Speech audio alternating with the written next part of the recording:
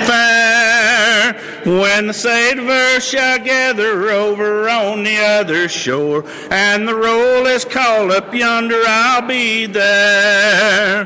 When the roll is called up yonder, when the roll is called up yonder, when the roll is called up yonder, when the roll is called up yonder, I'll be there. On that bright and cloudless morning, when the dead in Christ shall rise, and the glory of his resurrection share, when the chosen ones shall gather to their home beyond the sky, and the roll is called up yonder, I'll be there. When the roll is called up yonder, when the roll is called up yonder, when the roll is called up yonder, when the roll is called up yonder, I'll be there. Let us labor for the Master from the dawn till setting sun. Let us talk of all his wondrous love and care. Then when all of life is over and our work on earth is done, and the roll is called up yonder, I'll be there. When the roll is called up yonder, when the roll is called up yonder, when the roll is called up yonder, when the roll is called up yonder, I'll be there. Number 610. Then we'll go to our Father in prayer.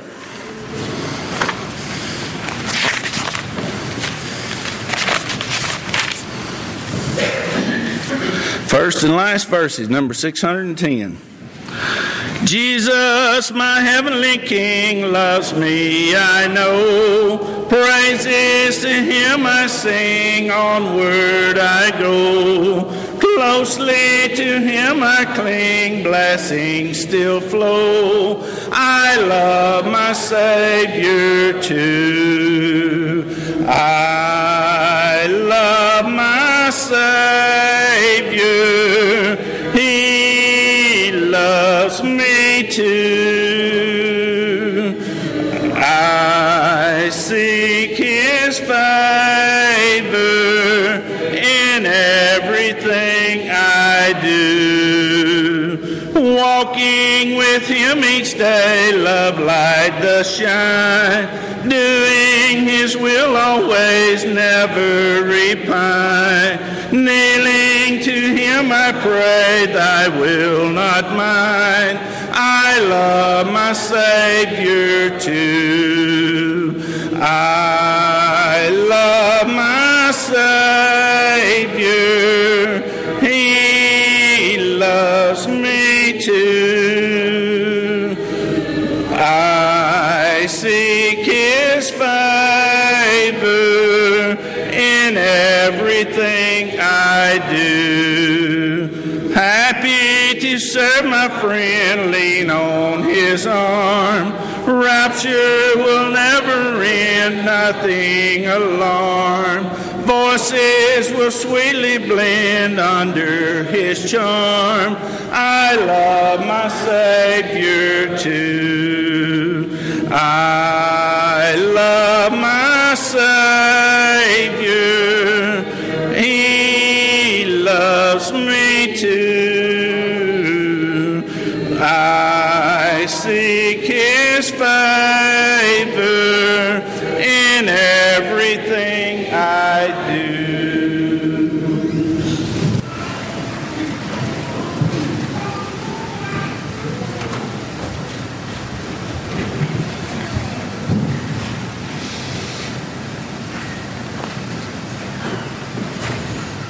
Let us pray.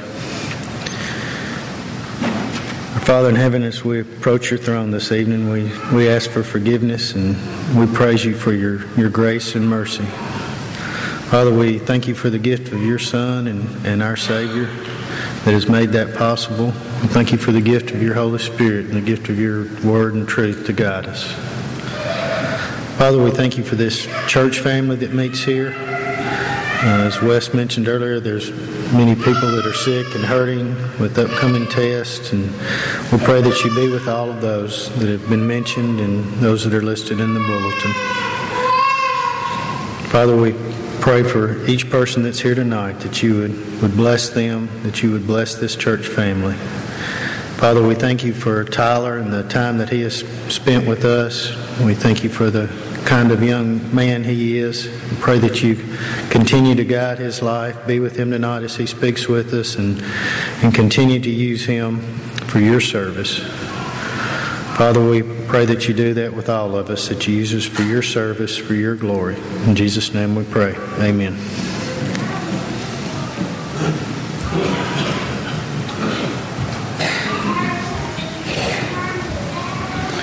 If you wish to, go ahead and mark in your songbooks, number 947. That'll be the song to end the lesson. Number 947. When you get that tended to, turn back to number 458. We'll sing the first and last verse, number 458. Sweet is the song I'm singing today. I'm redeemed, I'm redeemed. Trouble and sorrow have vanished away. I have been redeemed. I'm redeemed by love divine. Glory, glory, Christ is mine, Christ is mine. All to him I now resign. I have been redeemed. Precious indeed is my Savior to me. I'm redeemed, I'm redeemed. Happy in glory, someday I shall be. I have been redeemed. I'm redeemed by love divine. Glory, glory, Christ is mine, Christ is mine. All to him I now resign. I have been redeemed.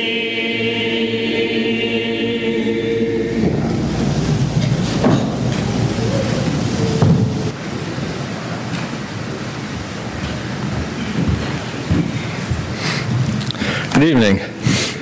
I'm glad to be able to be here and speak with y'all tonight. Like Wes said, my family's here, my parents, and my sister, and my grandparents. So if you get a chance tonight, meet them. And two, I'm just thankful that I've been here this summer. I've enjoyed every minute of it. It's been really good. I got a couple of weeks left, so I'm excited for the rest of it. I want to make the most of it, so thank you for that. But tonight what I want to do is talk about the gospel. And I want just kind of a whole overview of the Bible almost. And in looking at that, I just kind of want to encourage us and show us how much God wants us and how much God loves us. And Wes touched on some of this earlier this morning, but that's really what I want to do with this lesson. And so we're going to start in the beginning with creation, where God started. Genesis 1:1, in the beginning, God created the heavens and the earth. And so to help me illustrate this, I got some of the kids. I have several pictures of just different things that God's created. And so I got some of the kids just to give me a one-word description of, what they see in these pictures. So I want to look at this. This first one, I think it was Seth Smotherman. He said, describe this picture as wonderful. A picture of our galaxy with all the stars around, the huge universe. He described it as wonderful. And And this next one, Bailey described as amazing. The earth just sitting there, among all the huge stars in the huge universe. And this next one, Corey described as epic, the sunset on the beach. I think that's a pretty good word. And then this next one, Evie described this one as beautiful. I think it's the Grand Canyon. So that's a pretty good description of that. And this next one, the mountains. Keegan described this one as giant, just the giant mountains. And this one, the tornado tearing up everything in its path. Dawson described this one as dangerous. And this last one, Deacon described as scary. The thunderstorm and the lightning, and I think if I was in that, I'd be pretty scared too. But so, that's the creation that we see. The things that God has made for us. And He blessed us with that. He gave it all to us. But so then I want to look at next, what do we do with that creation? God blessed us with it, but what do we do? I think what we did, I think we came to misuse it. And we came to fall in love with it. If you have your Bible, turn with me to Exodus chapter 19.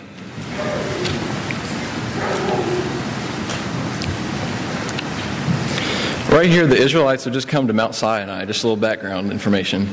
And this is a little bit before where they're going to receive the 10 Commandments and everything. So they just come to the mountain. And starting in verse 4, God, speaking through Moses, He says, "You yourselves have seen what I did to the Egyptians, and how I bore you on eagle's wings and brought you to myself. Now therefore, if you will indeed obey my voice and keep my covenant, you shall be my treasured possession among all peoples, for all the earth is mine, and you shall be to me a kingdom of priests and a holy nation. These are the words that you shall speak to the people of Israel." So basically what God is saying to His people, He's saying, I want you to be my people. I want you to serve me. I want you to obey me.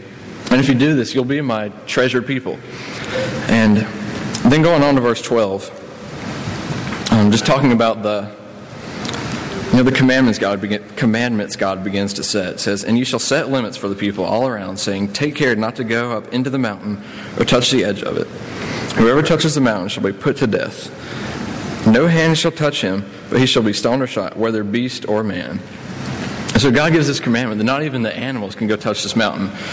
And then going on to verse 16, it says, "On the morning of the third day there were thunders and lightnings and a thick cloud on the mountain and a very loud trumpet blast."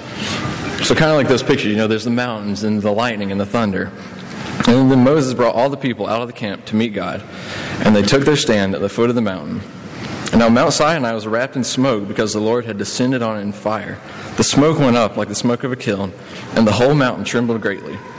As the sound of the mountain and the sound of the trumpet grew louder and louder, Moses spoke, and God answered him in thunder.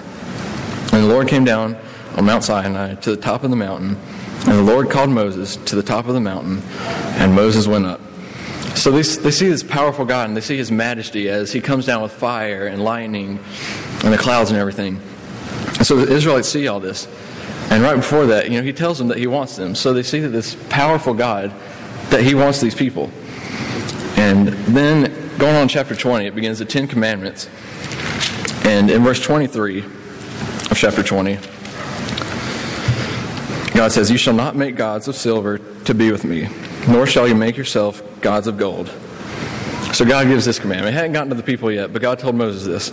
And so what happens? I think we all kind of know. But go ahead and flip to chapter 32. And this is when Moses, he was up on the mountain for a long time. And so the people, they didn't know what to do. They lost their leader. And so Aaron says, give me all your gold, and we're going to make a calf. And verse 4 it says, "He received the gold from their hand, fashioned it with a graving tool, and made a golden calf. And they said, 'These are your gods, O Israel, who brought you up out of the land of Egypt.' And then Aaron saw it and built an altar before it." So, God had just said, don't build other gods with me. Don't build these gold or silver gods with me. And that's exactly what they did. He had just told them a little while before, I brought you out of Egypt, and I want you to worship me. But so quickly they forgot. So how do they do that? It just makes me wonder, how did they so quickly lose sight of that? I think Romans 1, 18 through 25 gives us a good picture of that. It says, "For the wrath of God is revealed from heaven against all ungodliness and unrighteousness of men, who by their unrighteousness suppress the truth.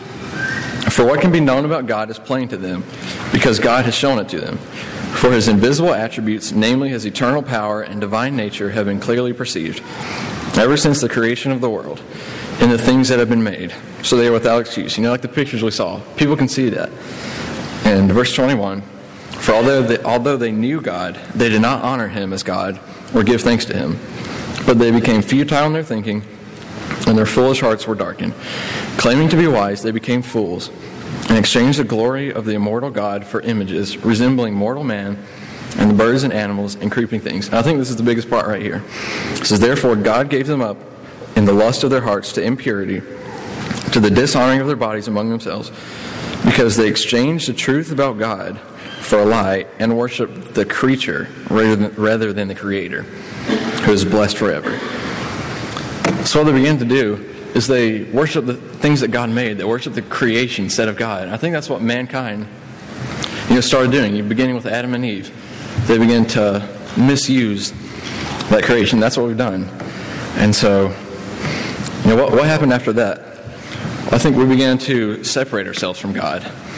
God continued to punish Israel. After that act in chapter 32 of Exodus, God, he's saying, he wanted to wipe out the Israelites. He was so mad. But then Moses interceded for them and, asked them not to do that. And God still punished them. He sent the Levites on them, and 3,000 people, I think, died that day. And he struck them with a plague too. So God punished them. But because Moses interceded there, he also relented of his anger. But so God continues to do this. The people, we fall away, we stray away from God. But then he calls them back. He may punish them, but he brings them back when he does that. And so if you have your Bible too, turn to Joshua chapter 24.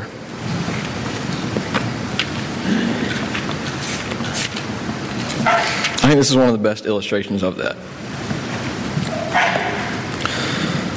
Now at this time, I think it's close to Joshua's death, and they're making a covenant renewal in Shechem. And Joshua's talking to the people, God's talking to them through Joshua. And he starts saying this stuff. Remember when I brought you out of Egypt. Remember the Exodus. He says, remember when I gave you the land of the Ammonites. I gave that to you. And he says, remember when Balaam tried to curse you, but I didn't let him curse you, and I let him bless you instead. And remember when I gave you the land of Jericho. So God reminds them of all these things that he's done for them because he wants them so much to love him and follow him. And then in verses 19 through 22, it says, but Joshua said to the people, you are not able to serve the Lord, for he is a holy God. He is a jealous God. He will not forgive your transgressions or your sins.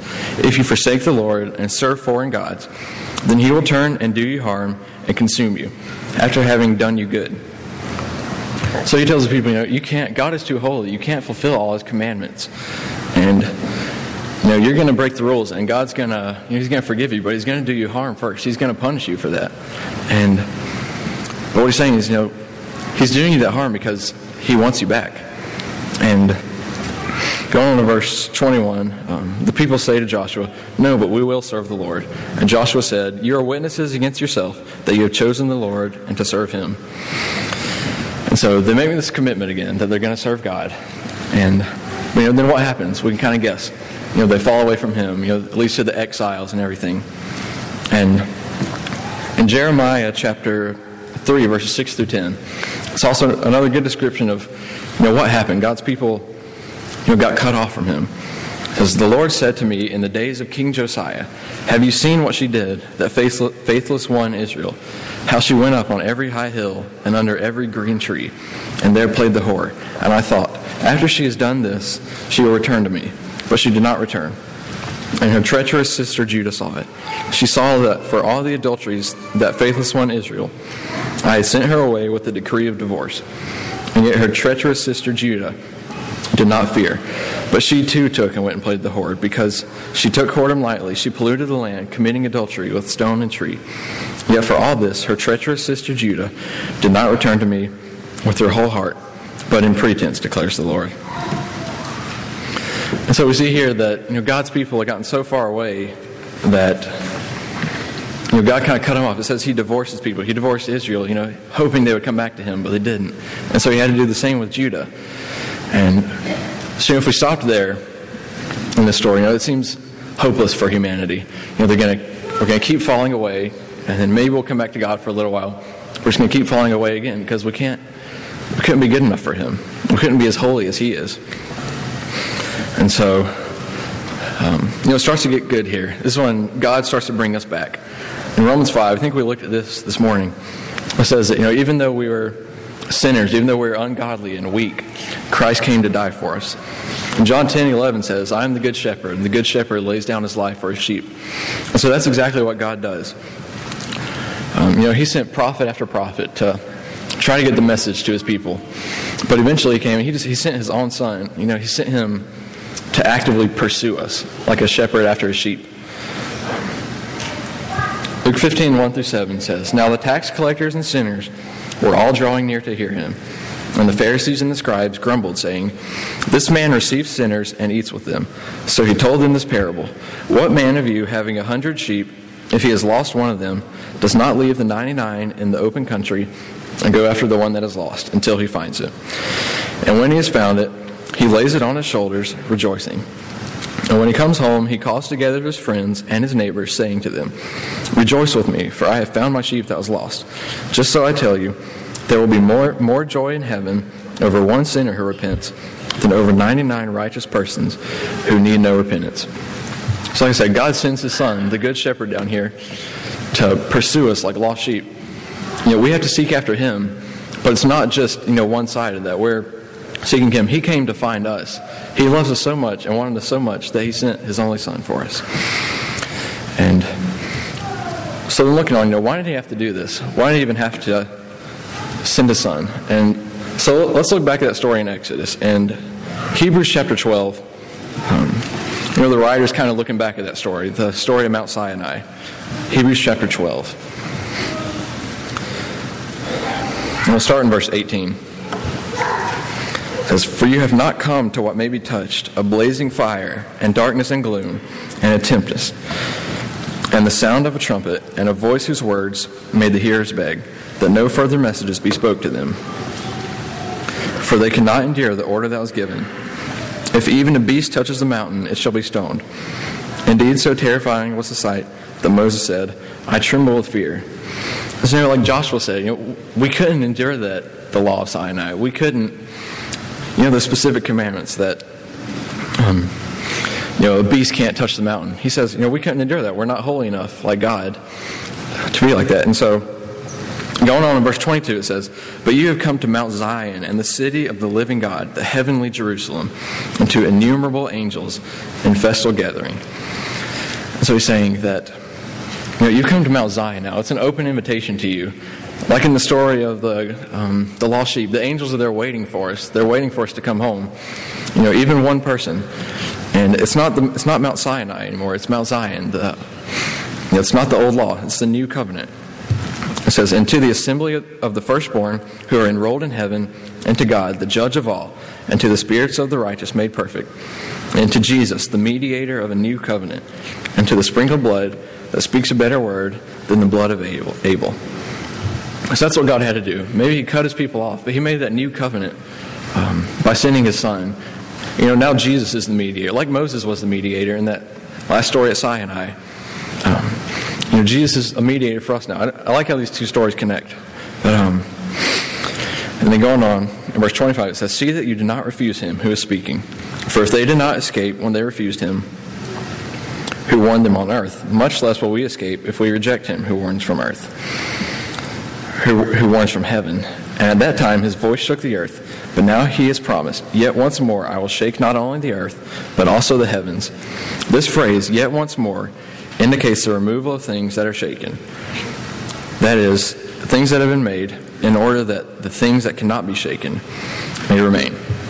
And so, like in Exodus, when they saw God's glory and God's majesty through the lightning and the thunder in the mountains and the fire coming down, we see God's creation. We see that the wonderful and amazing and epic and beautiful, giant, dangerous, and scary creation.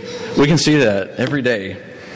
And even as we look at that creation that we've fallen in love with, even as we look at that, we can see that God loves us more than all that, and that He wants us more than all that. And that even though we've sinned over and over again, that he still wants us. And, even as small as we may seem compared to all this creation, that he still wants us. And so that's the message I want to bring tonight, that God wants us. And, we see that the world will be shaken, like it says in here. And, all things will pass away. But we, God's kingdom, we're going to stand. We'll still be here. We'll go to heaven with him. But the whole world passes away. And so, what does that mean for us? If God wants us, what does that mean? Well, going on in verse 28, or verse 27, therefore let us be grateful for receiving a kingdom that cannot be shaken, and thus let us offer to God acceptable worship with reverence and awe, for our God is a consuming fire. So let's be grateful to God for that he wants us, that he has kept bringing us back. And let's worship him because of that. There may be times in our lives where, you may doubt that God wants you. Somebody in here may be at that point, but, just look at your life. I look at my life, the way I've grown up. I've grown up with a family that taught me about the Bible, taught me to love God. And I grew up in a church that way too, like here. And where I took Bible classes and learned about God. And, I had friends that encouraged me growing up. And, now I go to a Christian school where I take Bible classes every day to learn more about that. And now, I'm here being encouraged by all of y'all every day this summer. And so, if nothing else, if you can't find anything else in your life, you're here. Somehow you got here, and God wanted you to be able to hear this message. So just think about that. And when you look at that, it can kind of change your perspective. When sometimes I look at God as, a God that just has a list of do's and don'ts. I have to follow the rules. But when I look at God, that he wants me. He doesn't just want me to do rules just for fun, but he wants me to because he loves me, and he wants to save all of us from his wrath. And he wants us. And when I think about that he wants me to serve him, that he loves me, it makes me want to serve him more. And thinking that God wants to use me specifically and you specifically, it can give us confidence and assurance that God made us all for a reason. He has a purpose for us. And lastly, just looking at that, we need to share this message, share it with others. We have this amazing message that can save us from that wrath of God. We can't just keep it to ourselves, and sometimes it's hard to do. I struggle with that, spreading it, but it's something we need to be able to do because it's a good message. It's the gospel. It's the good news. And so, with that in mind, if you have anything in your life, if you've forgotten how much God wants you, if you've strayed away from him in any way, or if maybe it could be the first time you've heard this message, I don't know. Or maybe you just never taken the step to become baptized and become a part of this kingdom and start living for God. If you have any of those needs, just come now as we stand and sing. Jesus is tenderly calling thee home, calling today. Why from the sunshine of love wilt thou roam, farther and farther away? Calling today, calling today. Jesus is calling, is tenderly calling today.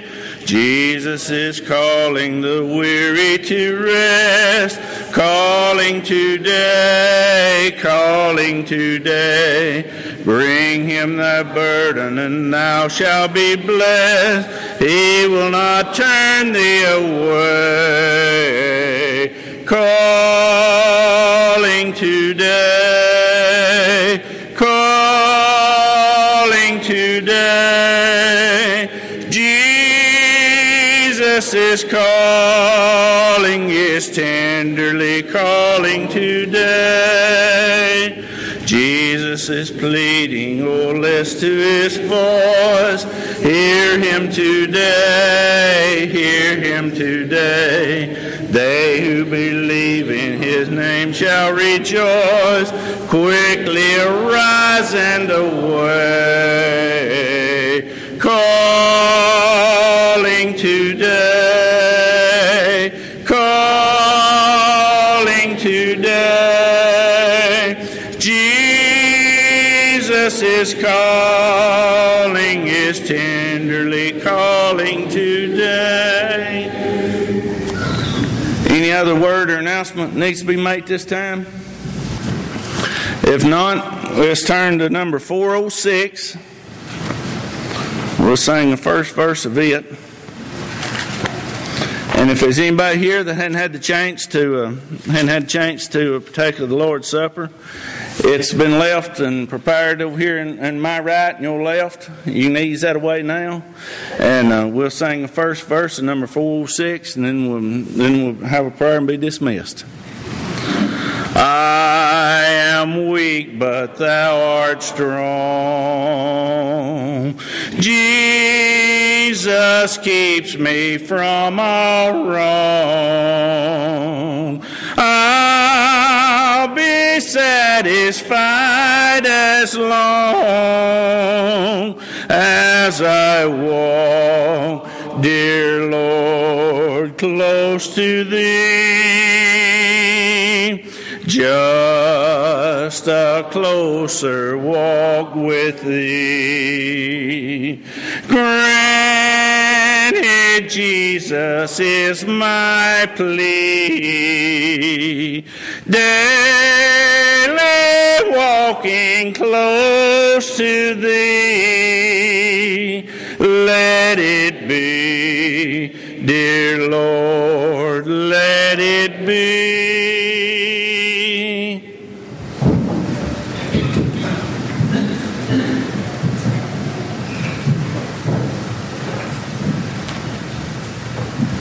Let us pray. Dear Lord, thank you for this day that you allowed us as Christians to come to learn this message. Lord, please be with us as we go out there this week and help us to apply what we have learned tonight and to show others that we are Christians. Lord, let us be your shining light and to one day be with you in heaven. In Christ's name we pray, amen.